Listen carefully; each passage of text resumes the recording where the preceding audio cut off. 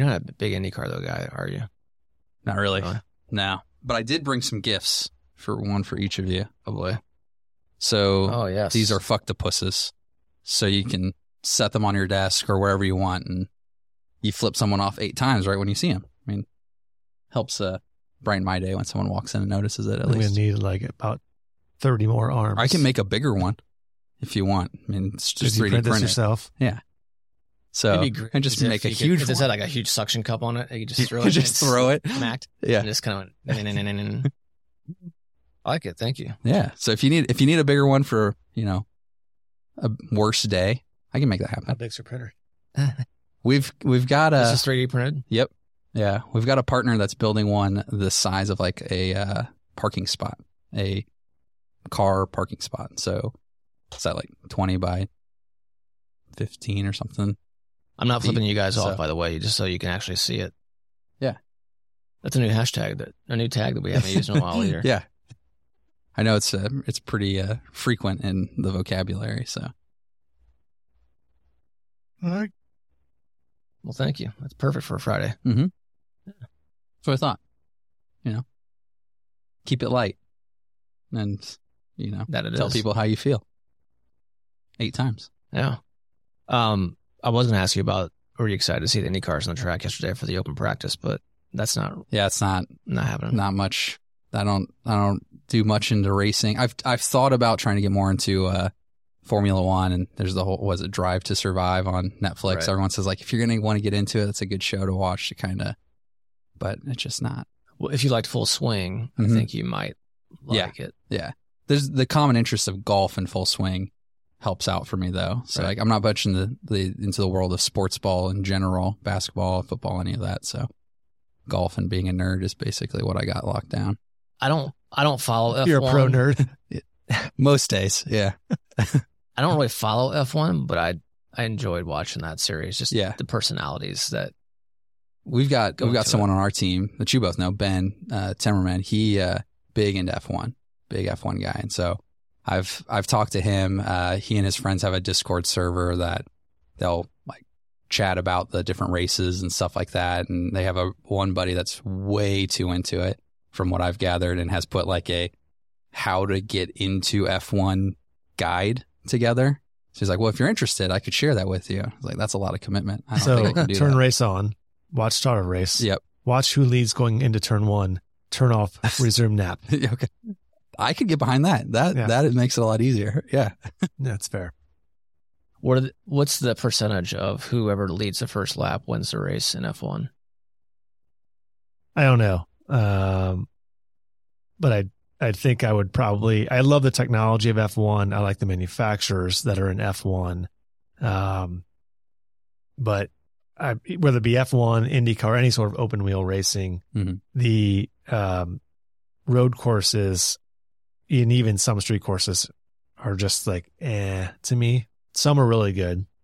Some I just don't think are conducive to racing. Like Monaco is the hollowed ground for the race, but it's from pure racing perspective, not very good racing. Very few passing points. And of course, being an Indy guy and growing up with the 500 and IndyCar back in the day, it was such an oval racing series that's just, I guess, when you're raised watching something, you're sort of ingrained with that. Yeah. But even non-oval people will then counter argue that, oh my gosh, oval racing is so boring. They're literally just going in left turn circles. Yeah. It's like, I get it, but there's also really good racing in that as well. Yeah. It's just a different aspect of it. Yeah. I think the thing that would intrigue me about F1 is the stats that go along with it and kind of the points race and things like that. And I think there's still a lot of that within IndyCar too, but it's just, I don't know if it's as pronunciated as it is within like the F1 genre of people following it and things. I think you've got like some level of rivalry that's created. And it's like, and then big F1 fans like to like trash IndyCar and vice versa. It's like, but there's more in common than there is different. Yeah. Like, it's not so different from a technology standpoint. Yeah, there's some technological differences and some philosophical differences when it comes to that. But pure speed, braking, power steering versus non-power steering, who's working harder, who's not working harder. They're all working hard. Yeah. They're all fast. They're all braking hard. They're all turning hard. Yeah. I mean, I think it's all pretty good racing if you're into auto racing. Yep. Yeah. So. Well, it's Tony's last season, so maybe I should this month we'll go out there for a practice session. We can talk about IT stuff while watching cars go 220 plus. I'll check out their Wi-Fi, see how good it is. Yeah. I don't know who runs IMS's Wi-Fi, but maybe it's an opportunity. It's not me. I can tell you that much. All right. Well, let's get rolling.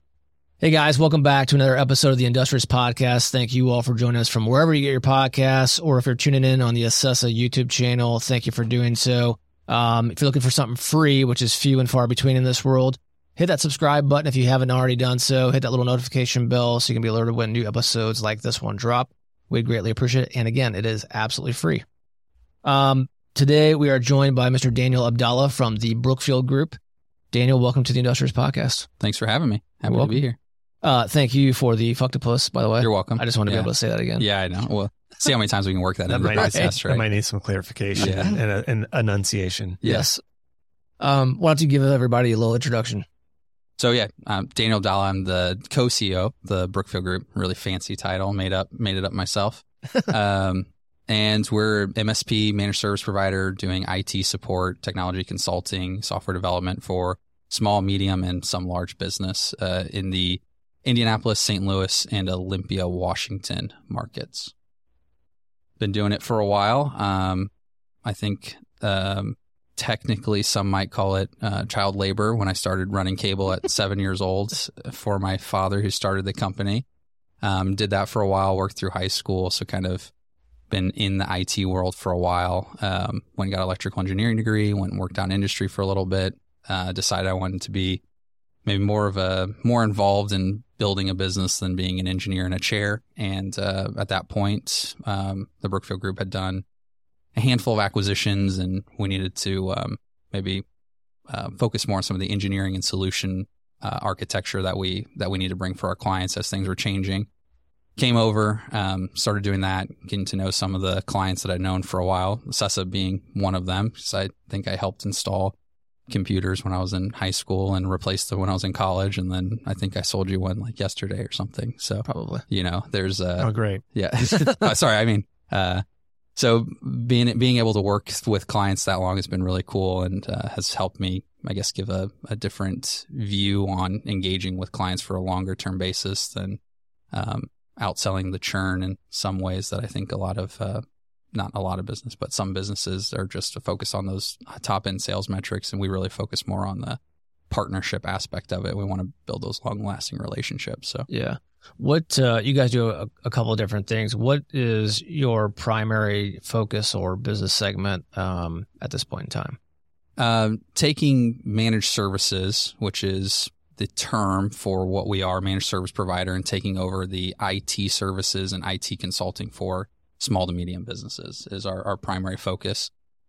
We have added on different skill sets over the years, adding voice, software development to round out the offering so that way companies have one throat to choke, one hand to shake when they come to us, whether that's us doing it internally with our people, our product ourselves, or is that finding the right partner on behalf of a client and bringing it together, putting it on one piece of paper so it's a smooth and easy engagement. Yeah. As you mentioned, we've been working together with you guys for several years now. What I wanted to really focus on with this episode was if you were going to talk to someone starting up a business today, IT is a fairly broad topic these days, but even in an industrial segment, vastly important. Yeah. Not just for running the business, but maybe also how they go to market, depending on what it is they do. What is the, I'm going to say singular hot button, even though I'm sure there's multiple, but what is the singular hot button right now that you would want to address with someone either starting a business or an existing business owner that may be negligent in some area of IT?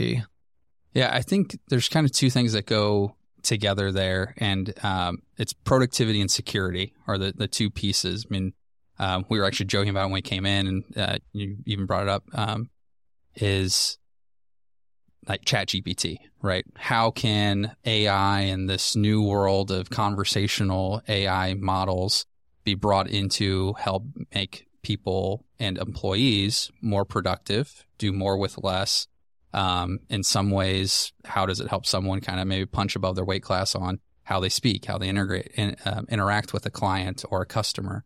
A lot of really cool things with that. Everyone's jumping onto it. Microsoft did a huge investment into OpenAI, the creators of ChatGPT, which is probably the biggest hot button conversational AI right now. And they're bringing that into the Microsoft product suite, and they're calling it Copilot. It's starting in one small segment. It's going to be moving to Teams, Office 365, helping to be more productive, more engaged. But what does that mean from a security standpoint, especially in the world of proprietary information? I know my wife works for a large manufacturing company, and they had to send out a whole memo about it, saying, you can use ChatGPT. Here's how we would want you to use it. Here's how we do not want you to use it. And by no means put any sort of proprietary code, software development, or anything into that model, because it's all aggregated together. Right. So when you're talking about, trying to be more productive and using these tools that are kind of popping up out of nowhere, and OpenAI has a open API to be able to pull those things in. There's a ton of tools and a ton of people doing digital marketing to put it in front of people like us that want to say, do more with your time, make more money for less, whatever it is, right? But then you have to think about, what are you putting into those engines and what are they doing with it on the back end, and what does that mean? And so a lot of that comes down to just general, knowledge security around a business, as well as training and teaching employees on what they should be watching for, what should they not be watching for, along with phishing attacks are getting more and more sophisticated. And one of the telltale signs a few years ago was maybe a language barrier. There'd be an adverb used incorrectly, or some sort of preposition that was kind of weird. That doesn't sound like someone would write that normally, right? Now they can throw it in the ChatGPT and write just as anybody else, copy, paste, drop it in, and it can be a very sophisticated attack. So I think the two pieces right now that maybe initially look independent to each other, but that those productivity tools that are coming up, and then how do you make sure they stay secure, and what does that mean for security in general for a business? Do you think that when it becomes, like, as you said, Microsoft acquired OpenAI, and as they introduced that's one of their products to really, as they call it, Copilot, so to really coexist with their primary tools, the Outlook, the Teams, etc. Do you think that they'll create security around that? I mean, obviously, you still have to be careful on your own. I mean, every user's got to work within their own guidelines. But do you think that they'll create a layer of security around that outside of what some of the other AI tools out there allow, in terms of whatever you put in is, like you said, going back into their search engine just to help build out their own content better? Yeah, I think I will be really interested to see the fine print that comes out with the launch of Copilot in the Office 365 stack. I don't know how many business users are on Microsoft right now, but by all metrics, they are the leader in business productivity tools. From Teams, they've surpassed Slack many years ago, who kind of kicked off this whole inter-company chat solution. But there are, millions of users on it every day. So it'll be interesting to see the most interesting things, in my opinion, about Microsoft are what they hide in the terms and service of their products. There's a lot of products that we sell that are directly in light of things that they carve out or they do not include when you get down to the nitty gritty of what Microsoft will and will not protect you from. And so I'll be interested to see what that is. My hope would be that they would understand and have kind of a business duty, if you will, to try to make those things as secure as they can and put the safeguards in place. I think they've done a pretty good job of showing that they're trying to do that by what they've done with integrating the ChatGPT engine into Bing, for instance, as a conversational AI to be able to help you search for what you want. But when they initially launched it, they didn't have enough guardrails in place. And that version of ChatGPT has access to the current internet, whereas the current model only has access up until 2020. So it doesn't have the most recent events, right? How it integrated with Bing does. And when it first went live, the people that got the early preview, there was some wild stuff that people were being able to kind of break the bounds, if you will, of it, and being able to have it either give them information that was really weird or coming back with some interesting conversation or interesting worldviews on things. And that's because it has access to the open internet. And so what they did to combat that was they actually just limited how many questions you could ask it about a specific topic. So instead of being able to just go and, you keep asking questions to skirt around, okay, well, I hit a wall here. It's like torrenting is illegal. Okay, well, what website should I avoid if I don't want to torrent something? Oh, well, you should avoid these websites. Mm-hmm. And so you just keep asking these questions to get the answer you want. So they've limited it. They said you can ask 5 questions on a specific topic, and then it just basically resets. Yeah. So I think they're trying to figure it out. Some of the rumors on some different people that I listen to and I follow are that, internally at Google, they didn't release some of the stuff that they had because they didn't have it fully, bounded, and were afraid of kind of what could happen with it if it went fully out into the world.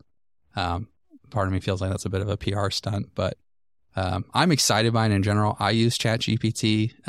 I've used it to save me time on a lot of different things, from writing an email to kind of reviewing. Used it the other day to create a job description, just help me go through and do it, and just save me 10, 15, 20 minutes. And so there's definitely a lot to have, a lot of benefit to be gained from it. And I'm very excited about what they're looking to do with Copilot inside the Microsoft 365 stack. I think it'll be really interesting. Yeah, it is cool. I mean, whether it be ChatGPT or which I've used for only maybe a few days now, to not even a week, to Jasper, writing content for marketing, things like that. I mean, just yesterday, I was using ChatGPT for the newest one, and I actually used it instead of Googling something and that I'm researching and then going through and finding the hits that help me answer the questions I have. Yeah. I actually just typed in, write me an article on why I should do this. Yeah. Like investing in XYZ, for example, like the benefits or the tax offset. And it just wrote me about a 5-6 paragraph article that I was like, okay, I feel like it just aggregated all that I would be searching through on the internet. Yep. And now I have it in one article, and I could just copy and paste that over and save it if I wanted, which I thought was really cool. Yeah. Now, and I also know that you can you can show it images and it'll sort of decipher and give feedback on that. Like I can take a picture of 4 ingredients and it'll tell me all the things I can make with those 4 ingredients. Yep. Now, I'd like the next iteration to be, I show a picture of ingredients and it teleports already made food onto my kitchen table. Like ding in the kitchen, it's done. Tell me when we're at that Jetsons experience. Yeah. Jetsons is a cartoon, by the way, from the old days. You probably were too young for that. I think I remember reading about that once. Yeah, probably. Yeah. You should put you check AI on that. Yeah. You can Google that. Okay. I'll use my AI. Yeah. Yeah. I think that show was off the air before he was born. That's what I was referencing. We had Boomerang. I'm familiar with at least that. Yeah. What goes around comes around. Yeah, exactly. Yeah. Just Yellowstone Park or Jellystone Park or whatever that with the bear. Oh boy. Yeah. Yes. Yogi. Right? Yeah, yes. That one. Yeah. I just know Smokey, so I don't know. The bear or the guy from Friday? Well, I mean, no comment. Chris Tucker called. Yeah. I was in a meeting yesterday and we're talking about AI in general, and one of the questions came up, and you kind of touched on it a little bit with your comment about Google, and that is, it's going to be really interesting to see how AI, which is evolving at warp speed, where the companies that are in that space, whether they be the behemoths like Google and Microsoft, or I don't want to say startups, but I guess you could say startups, where the line comes in on business ethics and morality, and where governments come in on regulation.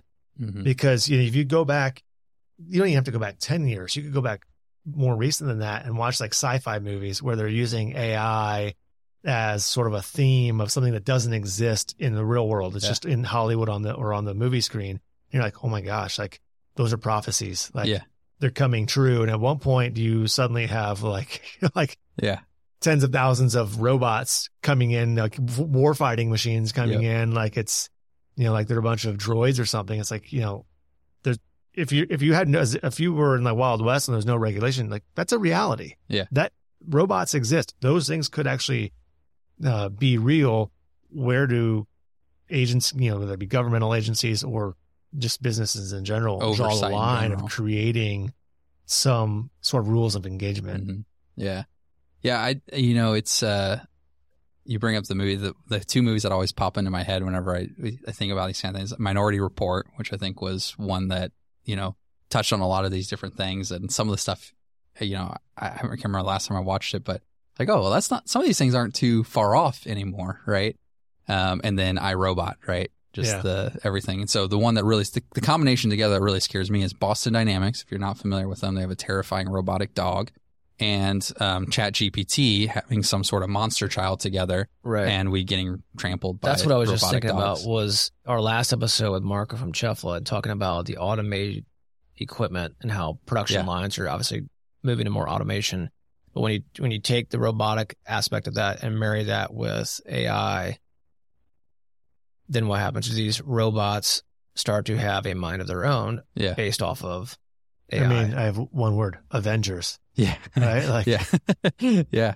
I think there's obviously a lot of bounds that can be put into place for those things, and some of those automation within the machinery and things like that is like, okay, using AI image processing, right? So to be able to identify a human hand from a part, rather than just using a line break laser, say, oh, you crossed the line, we need to shut the machine down, right? So where are these applications where you can get more specific on how things work together because you have these engines that are working like a actual mind, that I could see worlds, and this is just my own personal opinion, where if the processing power is there and the engine's there to recognize enough that, human hands and robotic hands could work more closely together because there's a better distinguisher between what's happening, more predictability and things like that. So, personally, I kind of embrace it more than maybe most would. I'd like to see more, just from a personal perspective. The more I can use a tool or a robot or some sort of software technology to make my job more consistent or easier, or train my people better, or reduce errors, are all things that are interesting to me. But I think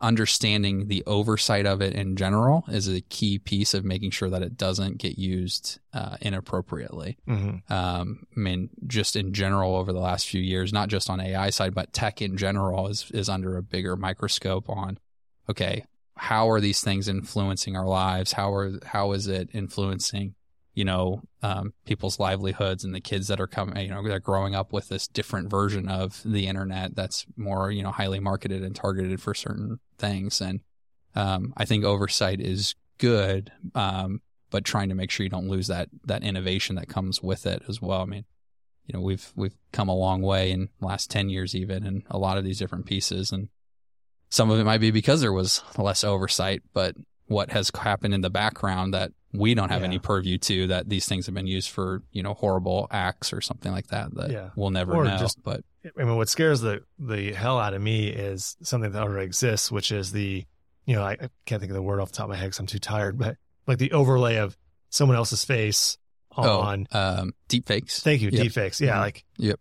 How that's playing in the world, not just of politics, which I despise all things politics, but just sort of in PR, marketing, communications, which a lot of that right now is through trying to sway, almost like DevOps. Like, how can I create this BS? And I know I might not fool everyone, but I don't need to fool everyone. I just need to fool someone. Yep. That to me, that's really scary. Yeah. And what the consequences can be on that. Yeah.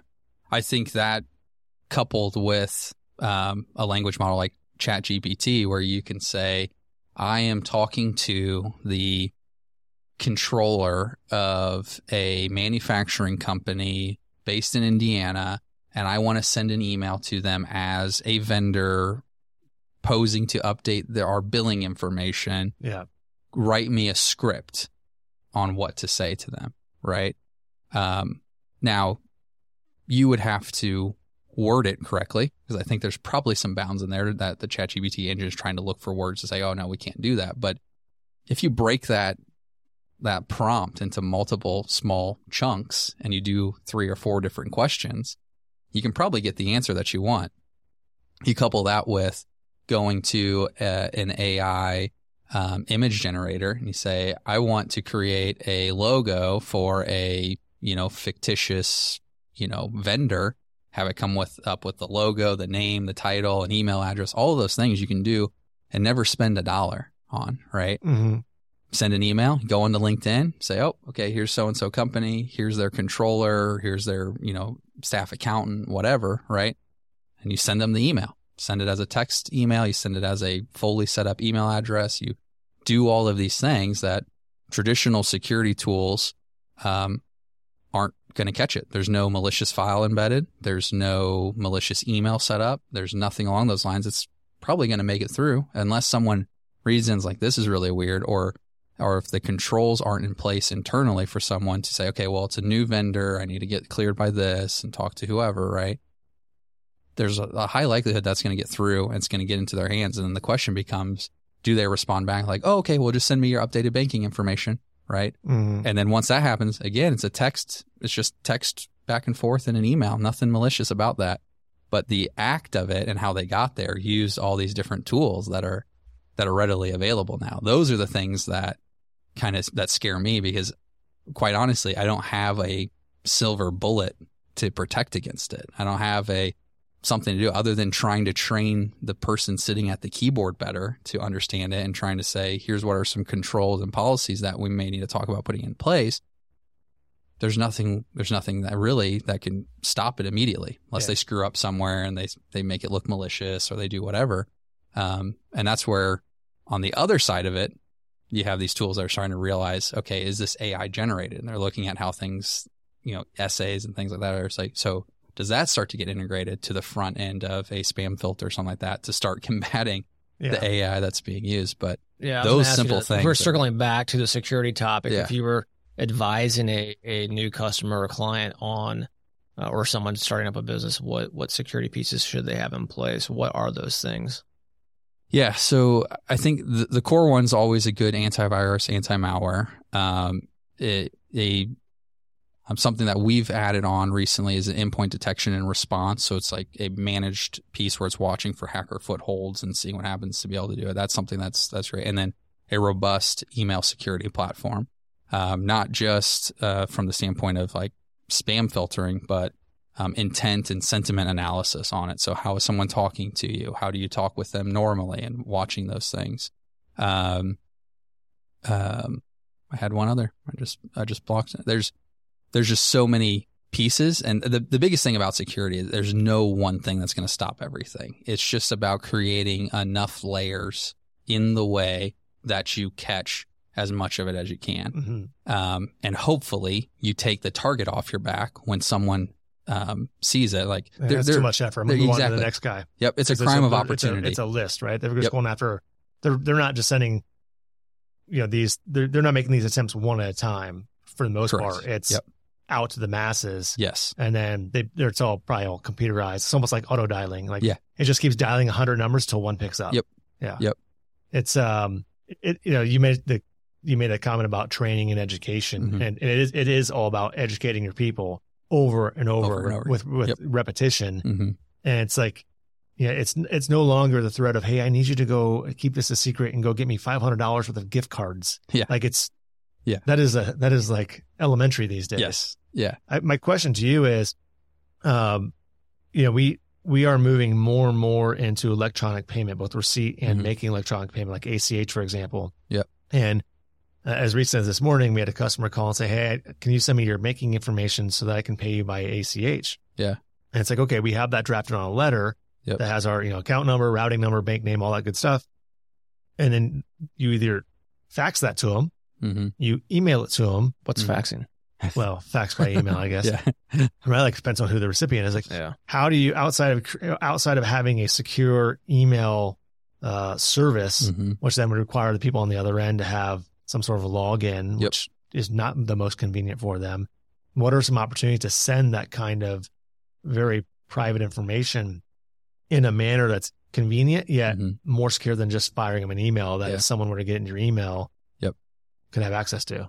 Yeah. I think the easiest solution there, and the one that's probably the best from a customer facing perspective, is having some sort of client billing portal where it integrates with whatever tools you're using on the back end from a billing perspective, where they can log in, they create their account, they put in their information for it. So it's not a exchange over the wire of, hey, here's our info, and someone might be able to pick that. It's log into the portal, enforce 2FA when they create their account, and you set up all the permissions. And then, most of those have an added benefit of like they can see all their previous invoice history, they can see their order history, they can see different pieces of it. We have one that we're still working on rolling out to clients that we have, we get paper checks still every day.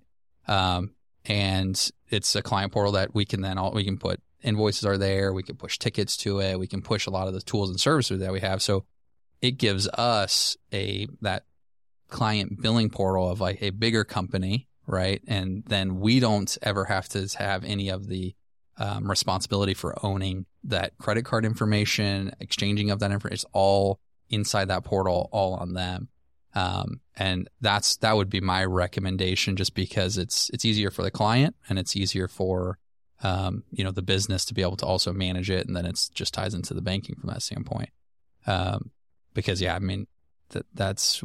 we've had plenty of customers that have, hey, I changed my routing number, or, I want my deposit to go someplace else. Like there's one that, employee the other day, sent me an email. It's like, hey, I need to update my, billing and routing information, or my, direct deposit information. And no, usually those don't come to me. So this is weird. And, luckily they were in the office. So I just went over to their desk and like, hey, did you actually send this to me? Like, is this from you actually? And, she was like, yeah, that's from me. I was like, okay, just wanted to make sure. Yeah. It's funny you say that, because I got one from one of our sales reps saying, hey, I need you to help me update my banking information for my deposits. And I was like, it was one of those, like, it was written weird, like odd spacing in some of the words. I was like, okay, this can't be real. And then I went and clicked on the email address to then get it to fully write out. I was like, oh yeah, something like, it's gibberish. Yeah. I was like, okay, this is like, my sales rep via like Russia, China. Like, it's your outsourced SDR, yeah, totally, right? Yeah, exactly. And I was like, all right, junk mail, but it was just hit the nail on the head with that example.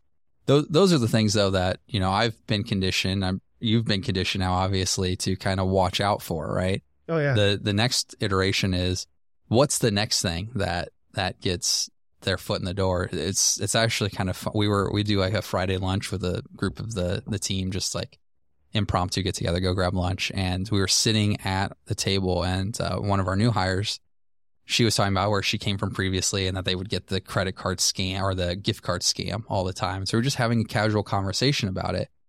While we were sitting at the table, she received a text and said, hey, are you free? Can you give me a call? I've got something important I need your help with. Signed, Daniel Abdallah. It's like, sweet, I've made it. They're impersonating me now. Right. I'm important enough to be impersonated. But it was so strange that we were just having this random conversation sitting right there, and she received that message. And so, we blocked the number or whatever. The next week, same lunch, same time, talking again, and receives another one, signed Fatty Abdallah, my dad. I was like, what is going on? So I'm convinced there's someone screwing with her that was at that lunch table now. I just haven't been able to pinpoint who it is. But the first one I was like, wow, that's really weird, but that happens. I think the texting is the one that's probably the most annoying to me now. I get those all the time. I don't know about you too. All the time. It is so frustrating. Sometimes they just say, hi. Yes. I'm like, yeah. Every now and then I get one with like a photo that I shouldn't have. I'm like, I don't know who this is, but like one of two things is going to happen. My wife is going to see it and be like, who are you getting photos from? Yeah. I'm like, I swear this is like spam. Yeah. Or it's going to be something where someone's going to come back like, we need to look at your history. You deleted this. You've got like, child porn on your phone or something like. It was just a text. The ability with deep fakes and technology to put someone at a scene of a crime that they weren't at, and then for them to defend themselves if they're suddenly on tape. Yeah. Because you can't, how do you know if it was real or not? Like it's, that guy is what freaks me out a little bit. Yeah. Yeah. I think there obviously with any piece of technology, there's always, a danger to it. Right. Any computer can be used maliciously. Any cell phone can be used in a way that it shouldn't. But right now, the ability to do things has been brought down to a level with some of these conversational AI where people, how do I fix this bug in my code? Or how do I write this script? Or how do I do these things? I think in that light recently in the media, maybe not general media, but in the media that I surround myself in, which is tech world, there's this kind of almost like a kid's toy. It's called a Flipper Zero. It's this little battery operated microcontroller that can read like RFID cards and Wi-Fi and sub-gigahertz frequencies and all these things. So again, if you have a non-rolling code garage door opener, you could sit outside someone's house when they open up the garage door, pick up the code, and then be able to open and close your garage door, right? But it's kind of like a hacker educational tool. It's a very successful Kickstarter campaign. They shipped it out. They did all the piece of it. And it on social media, it all of a sudden became this thing that was like super nefarious. And people were blowing what it could do way out of proportion. And at the end of the day, sure, it can do these things, but the stuff that it can do has been available since, like DEF CON, like 2007. They came, a prominent hacker there showed off a product that he built, which is called RF Box, I think, that could steal your car key fob information and be able to emulate your key. And so all these things are out there. They're just not in the same light that they are. I would personally love for a 16-year-old to grab one of these Flipper Zeros and show me a hole in a very innocuous way of saying like, oh, hey, your door was unlocked effectively. You should go fix that by using this little toy, rather than a person with a specific purpose do it. So some of these things that are happening now, I think will also start to help us understand how we should protect against the future and what, just open doors we have laying around everywhere, because we have people that are maybe not trying to do anything nefarious or wrong. They're just exploring. And I'd personally love to be told by a 16-year-old, hey, I got into your Wi-Fi, you should probably tighten that up, rather than someone who's actually after something, doing something way worse. Right. Yeah. Right. Yeah. So I'm hopeful that, that back to that kind of oversight and guidance, there's a point that gets put into place to protect as much as we can. Right. But not take away from that next generation of maybe finding that next big thing that helps continue to move us along that innovation timeline. Because there's some cool stuff that I've seen, different YouTube videos or kids doing things with some of these tools and services. I'm like, wow, I never would have thought of that, but I'm totally going to copy what you just did. Yeah. So what I hear you saying is whatever things you've done to possibly digitize your house, just go back to analog everything. Yeah. Yeah. Yeah. Lock and key. Pull in your driveway, Get out of your car. Yeah. Crank manually it. Lift your garage door open. Yeah. Okay. I would, one tip on that is, the little string that hangs down from the garage door that you use to pull to override the motor, you should zip tie that string, like that handle, zip tie it up, because you can take a coat hanger up through the gasket and grab that and pull it down and then just open up your garage door. So fun fact. CB4. Hey, do you know what that stands for? Are you young? Cell Block 4. Oh, it's a movie. Chris Rock. Oh, okay. Yeah. You didn't see that movie? I didn't see that one. No. So, so in summary, what I hear you basically saying is what your recommendation would be is to make sure you have a managed service provider who can help assist with all that, so you can focus on your business. Yep. Yeah. Just trying to keep track of all this stuff. Well, that's a fair question. That is sort of a business plug. If you wanted to be, how does, you guys focus on small to medium sized businesses? Mm-hmm. Most small to medium sized businesses don't have internal IT departments that are, not only just doing networking and all the normal stuff, but all of the higher altitude IT strategy and security. Mm-hmm. What are the things that an MSP should be doing or are doing in that regard for the small and medium-sized businesses that they may not be thinking about? Yeah. I think the biggest benefit to having an MSP partner is the amount of knowledge that we gain from a wide variety of clients. One client may go down a path of getting some sort of certification that we're involved with helping them with, and there's something that we learn from that. We say, oh man, we should do that for other people. Or we have this other client that's in a similar industry. Maybe we need to talk to them about some of those things. So that shared knowledge that we get from a wide landscape of different users, different problems that come up. I mean, there's a lot of different tools over the years that we've brought on because we see a need somewhere else. And then, okay, this is a wider need everywhere for our clients in general, or certain tools that we've changed in the past because something happened with it. And we just take it on ourselves like, hey, this is a core offering of us, but we need to pivot to this tool because of security reasons, functionality, whatever it is. And those are decisions that, we kind of can make on the benefit of our customer. I think that's a big one. Obviously, there's a lot that goes into IT anymore, and there's a lot of different pieces, and there's a lot of research and certifications and all these things that you have to keep up on to be able to advise appropriately. And not knocking on the, single IT or small IT departments and companies at all, because they probably have the hardest job in a lot of situations because they're the only one that you call. They're the one that's responsible for everything all the time. And, we help augment that. We help bring that kind of idea to a company at a fractional cost, to be able to give all those pieces to making sure that things are running better. And just really I think the biggest differentiator is that idea that, we get a lot of different information from different places. And then we have a larger buying power a lot of times than an individual company would be to go to an enterprise level tool. So we always try and do best in class solutions. So we'll look at antivirus, anti-malware, who's in the magic quadrant for that, which is the term in the industry. And we'll say, okay, here are these three. Let's evaluate them. We'll usually use them on ourselves first for a trial period, check them out, see which one we like the best, which one works, which one doesn't, which one does not. And then we'll go back and say, hey, we were using XYZ. We've tested. We've found that this one is better. Here's where it is. If there's really no price difference, we just swap it and say, hey, we're changing it. Here's how it's going to affect you. Here's how it's not. In some cases, obviously there's, prices change. Then we have to have those communications, and we have to effectively sell the reason why. Right.